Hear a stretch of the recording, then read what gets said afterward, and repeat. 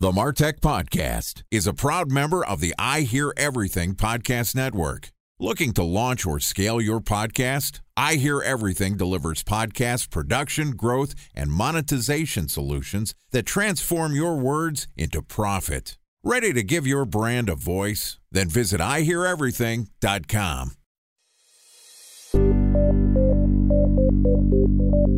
From advertising to software as a service to data. Across all of our programs and clients, we've seen a 55 to 65% open rate. Getting brands authentically integrated into content performs better than TV advertising. Typical lifespan of an article is about 24 to 36 hours. If we're reaching out to the right person with the right message and a clear call to action, then it's just a matter of timing.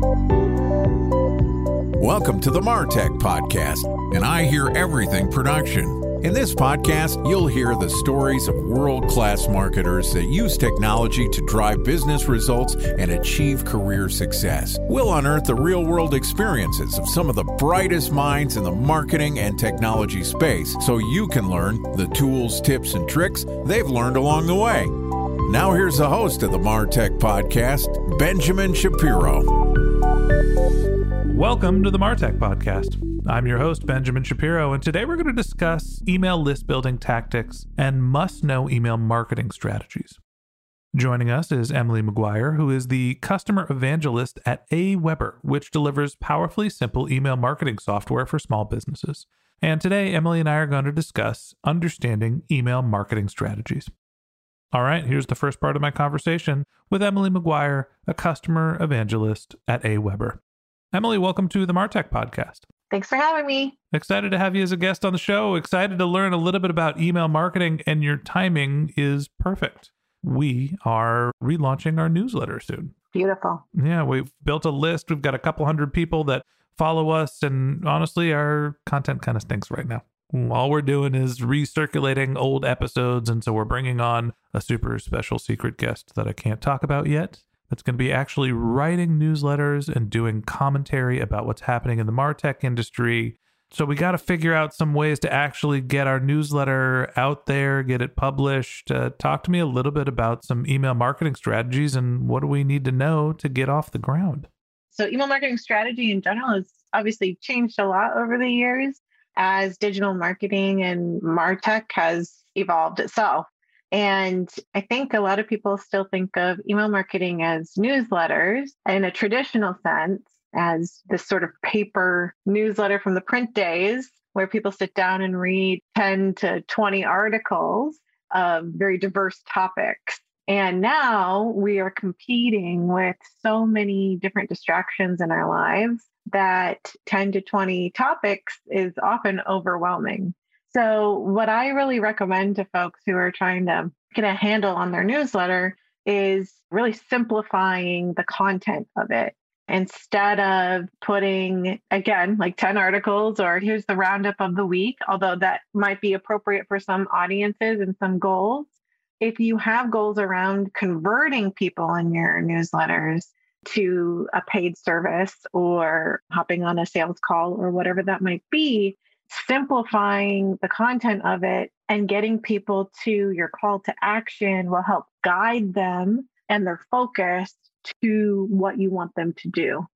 I appreciate the history lesson, and I actually want to take it back a level too. You mentioned, well, all right, people think of newsletters as this relic from a hangover of the newspaper era. People, gosh, used to read books or going the Wayback Machine, we used to chisel stuff into tablets. And let's not call that long form content. That was more like the original tweet. Right. But we've gone through this sequence where we've gone from books that could be passed around to newspapers that were disposable. And we tried to migrate that into a digital format in newsletters. And I think most people think of email marketing as a one-to-many form of communication. But honestly, most of the email actual marketing that we're doing here, whether it be cold outreach, whether it be our speaker applications, we're sending more one-to-one communication. How do you think about the difference between this notion of email marketing being one-to-many as opposed to one-to-one?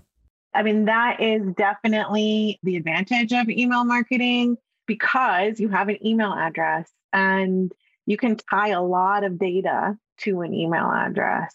So not only do you have that data, but you have a way of following up. And so thinking about your campaigns as campaigns, first and foremost, to very specifically targeted people. And I like to think about it from a customer journey perspective. And like you mentioned, you might have some cold outreach. So you're thinking about the top of the funnel. Those goals and your tone are going to be a lot different than people who have already heard about you and maybe have filled out a form on your website. And so you can trigger a lot of campaigns based on where people are coming from, web pages they're viewing on your website. And if you get really fancy, you can get into context scoring, which can then give you a gauge of how warm your leads are getting so you can follow up with them in emails. And people don't know that an email that might be a triggered automation or maybe a broadcasted message, how many people it's being sent to, right? They don't know how many people are on your list or that it's been designed to speak to a particular audience. What they are getting is that email in their inbox. And if you're very targeted and clear about what your goals are and how you want to help your audience achieve their goals, you can essentially follow up and direct people further down your funnel. When you think about email as a marketing channel, there's very much a tie into some of the technologies that we use. You can go into your CRM and you can see what activity somebody has had on the websites or what form they came in or how long it's been since they completed events X, Y, and Z. And those can be triggers. You can batch people based on the information you have, build segments, and then you can do the sort of batch and blast, just sending out emails to everybody to let them know you've got a new product launch or what have you. How do you prioritize, or is there a sense of what's more effective? Is it triggered emails? Is it emails by customer segment? Is it just sending a high volume of emails? I know that's not the answers, but I'm going to ask you anyway. What's really the most effective email marketing strategy? I see the highest conversions happen with a triggered automated campaign. And usually that's because it follows up on a specific behavior. So somebody's already given you signals about what they're interested in. You know that they are engaged right in that moment. And so you're following up with that really warm or hot behavior that they're showing you. But those have lower numbers than your larger email list. So those are sort of, I think about your more content-oriented emails or quote unquote newsletters as really thinking about the people where you don't have a lot of data on them because you're not going to have a lot of data on every single contact you have. So having a regularly scheduled strategy around that is also really beneficial. And again, it also depends on your business. So I like to think about that customer journey and those automated campaigns first because they're always running in the background. They're going to give you really great data. And then having your newsletters consistently sending. So that's really the key is consistent sends to your audience. And I tell people to think about sending at least once a week to keep your audience warm. Yeah, it's funny. We just went through this exercise. I mentioned while we're in the process of rebooting our newsletter, that's really meant to be our nurture campaign. Honestly, we're doing the newsletter just because we feel like it's an important thing for creators to move across channels. And some people want to read and some people want to listen. And we don't want to cut off half of the MarTech industry because I'm a better speaker than I am a writer. So now we're starting to expand out. But we did also just launch a new sponsorship program where brands that want to stay in front of our audience can participate in being a guest on our show. We give them speaking priorities. We give them advertising. We give them placement on our website as well. And we're selling our sponsorships for $500 a month. It's a new product we launched this past month. And the reason why I'm telling you about all of this is we had to go through an email marketing exercise where we get inbound inquiries for people that want to be on the show, and we ask them if they're interested in our sponsorship campaigns. That's a triggered email. We also said, well, there's all the people that had already been our guests. There's already the people that had been our previous sponsors that instead of buying $500 a month worth of sponsorship, they were buying $20,000 a quarter, but they were only coming back once or twice a year. So moral of the story is we went through this exercise trying to figure out how to segment our audience, knowing what you know about the MarTech podcast and about what I just told you with our sponsorship program. What would you tell us if we were doing it all over again? How would you segment the audience? Where would you be sending triggered emails? Where would you be sending segmented emails? So I tell people to first start with who are your major buckets of people. So for you, it'd be your potential sponsors or people interested in sponsorship. So your past guests and people who have filled out a form on your website. So that would be one bucket of segment. And you can obviously even parse that out even more. So you've got current sponsors and former sponsors, right? And so you're going to speak to those audiences a little bit differently. And then you've got past guests who are potential sponsors. And then you've got your regular, maybe people who look like they would be a potential sponsor or just your average audience member. So thinking about it in those segments, because again, you have different goals for them. So that's really think about it first is like, what are your goals for your audience? Because that's going to inform who you're segmenting. Sounds like we did some things right where the segments that we worked on were previous sponsors first, then we reached out to previous guests, and then we reached out to people that we had conversations with about becoming a sponsor, and it didn't work out for one reason, or basically people that we rejected or rejected us. Well, hey, we've got a new offering. Maybe we're a fit now. We also have our triggered emails. Somebody comes in through our speaker application, and those are different copy, right? When somebody comes in from a speaker application, they are already saying, I want to be a guest on your show. When somebody is talking to us about sponsorship, they're thinking about marketing to marketers. Talk to me about how you write the right email copy for the right segment audience. And is there a difference between what we're calling a segmented audience and a triggered email? So it all goes back to goals, right? What are your goals for that particular segment? And what are their goals? So writing copy around that is always going to start with, what is your reader's goal? What are they trying to accomplish? Or what pain point are they trying to avoid? And so making it about them first and what is the potential for them before introducing what your goal for them is helps warm them up and then helps you position what you want to help them achieve with your product or service and really making that conversational. So I think about that, especially with those trigger campaigns and these sort of funnels, because they tend to be geared towards these kinds of goals. As conversational, usually it doesn't have to be a beautiful email. It can just be a text, more of a letter format, where you are addressing all of those things, pain points, what they're trying to achieve, how your offer can be positioned to help them reach their goals, and then what's the next step for them to take to help them achieve their goals and for you to help them do that. We've had Jordan Crawford on our podcast. He's one of our guest hosts, and he does our go-to-market segment. And Jordan is always saying you need to talk to your prospects about the pain that they're in, not specifically about what segment they're in. And we always have this debate. You know, I start my emails assuming that this is a creator-led business. Part of it is introducing myself. Hi, I'm Ben. I'm the founder, host of the MarTech podcast. Here's some information about the show. And it looks like since you're in the MarTech 5000 list, you're trying to market to marketers. We've got an audience of them. We can help you reach them and stay in front of them. Here's our products and services. And so the question here is, when you're writing your copy, how much of it are you focusing on getting right to the point of what your products, offers, and services are? And how much time are you spending relationship building or giving context for the reason that you're writing to them? So it depends on how cold the audience is. If they've never heard of you before and you're reaching out to them, like, you do need to give more context. But I always say, like, make it about them first. What's a common challenge that they experience? And I'm sure there's a common solution to that too, right? So make it about them first and what you know about them and potential challenges, and then position yourself as a solution to that challenge, that pain point.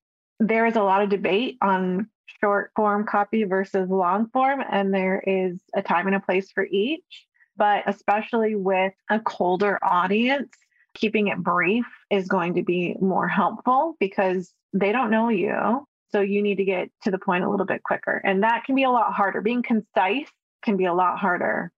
I think that's great advice. You have to take into consideration the context of how well your audience knows you, which dictates how much you need to focus on introductions and positioning before you get to the point. So talk to me about some common mistakes people are making when they're doing their email copywriting. It's a common problem I see across a lot of businesses, and not just in email, but especially with those triggered campaigns. And when you have data about something, I see people say, like, we noticed you, whatever it was, or I saw that you were whatever it was.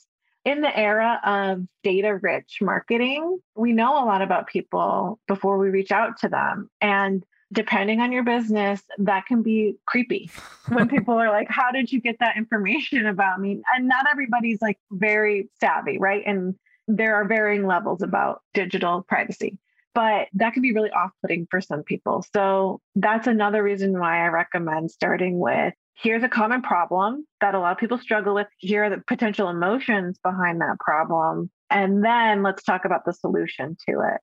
It makes it about them first. It makes it about you knowing them without saying, I'm watching you. Yeah, I think that avoiding the creepy factor is something that can be very nuanced. In our email outreach, one of the things that we say is, hey, we noticed that you're a member of Scott Brinker's MarTech 5000 list. So since you're marketing to marketers, you might have these problems. Knowing that somebody's on a list is not rocket science. That's not PII. And I think it adds credibility into why we are reaching out to them. On the other hand, if you're going to somebody and you're geo-targeting, you might say, hey, I noticed that you live at this address. Well, that's creepy. Instead, you could say, we have lots of customers in this town, and they've told us about this as a chronic problem.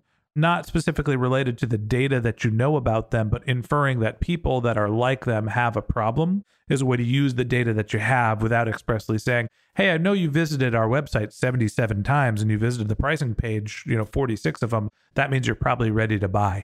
You know that information. You don't have to state it. You could say people that are on the fence about buying our product often want these questions answered, and then go into solving the problem. Exactly. Emily, any other last words or any other things that people are generally doing wrong when they're writing their email copy or setting their email marketing strategies? We covered a lot of it, but basically a lot of people don't think about setting goals. What is the goal of that particular email you're trying to send out? What are your target audience's goals? And then how are you making your content about them, more about them and less about you? Because that's how you build relationships. Focus on what pain you're trying to solve for the people you're reaching out to.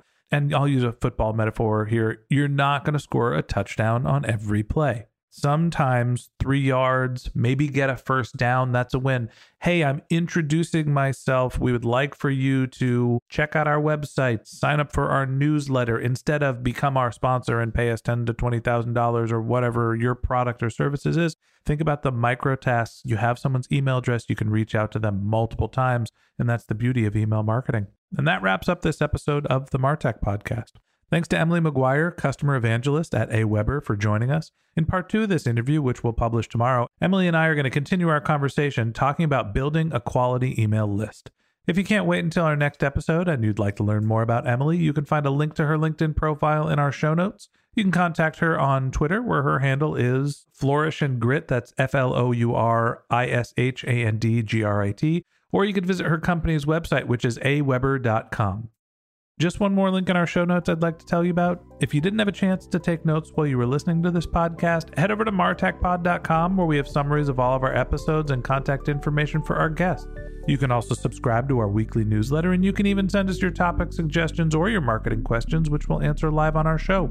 Of course, you can always reach out on social media. Our handle is MarTechPod on LinkedIn, Twitter, Instagram, and Facebook. Or you can contact me directly. My handle is Ben J. Shap, BenJShap. And if you haven't subscribed yet and you want a daily stream of marketing and technology knowledge in your podcast feed, we're going to publish an episode every day this year. So hit the subscribe button in your podcast app, and we'll be back in your feed tomorrow morning.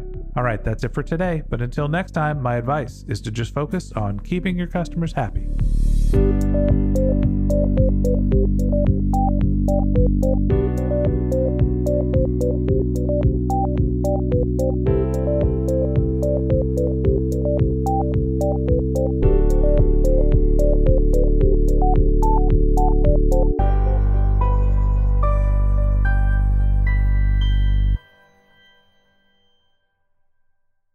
Thanks for listening to the MarTech Podcast, an I Hear Everything production.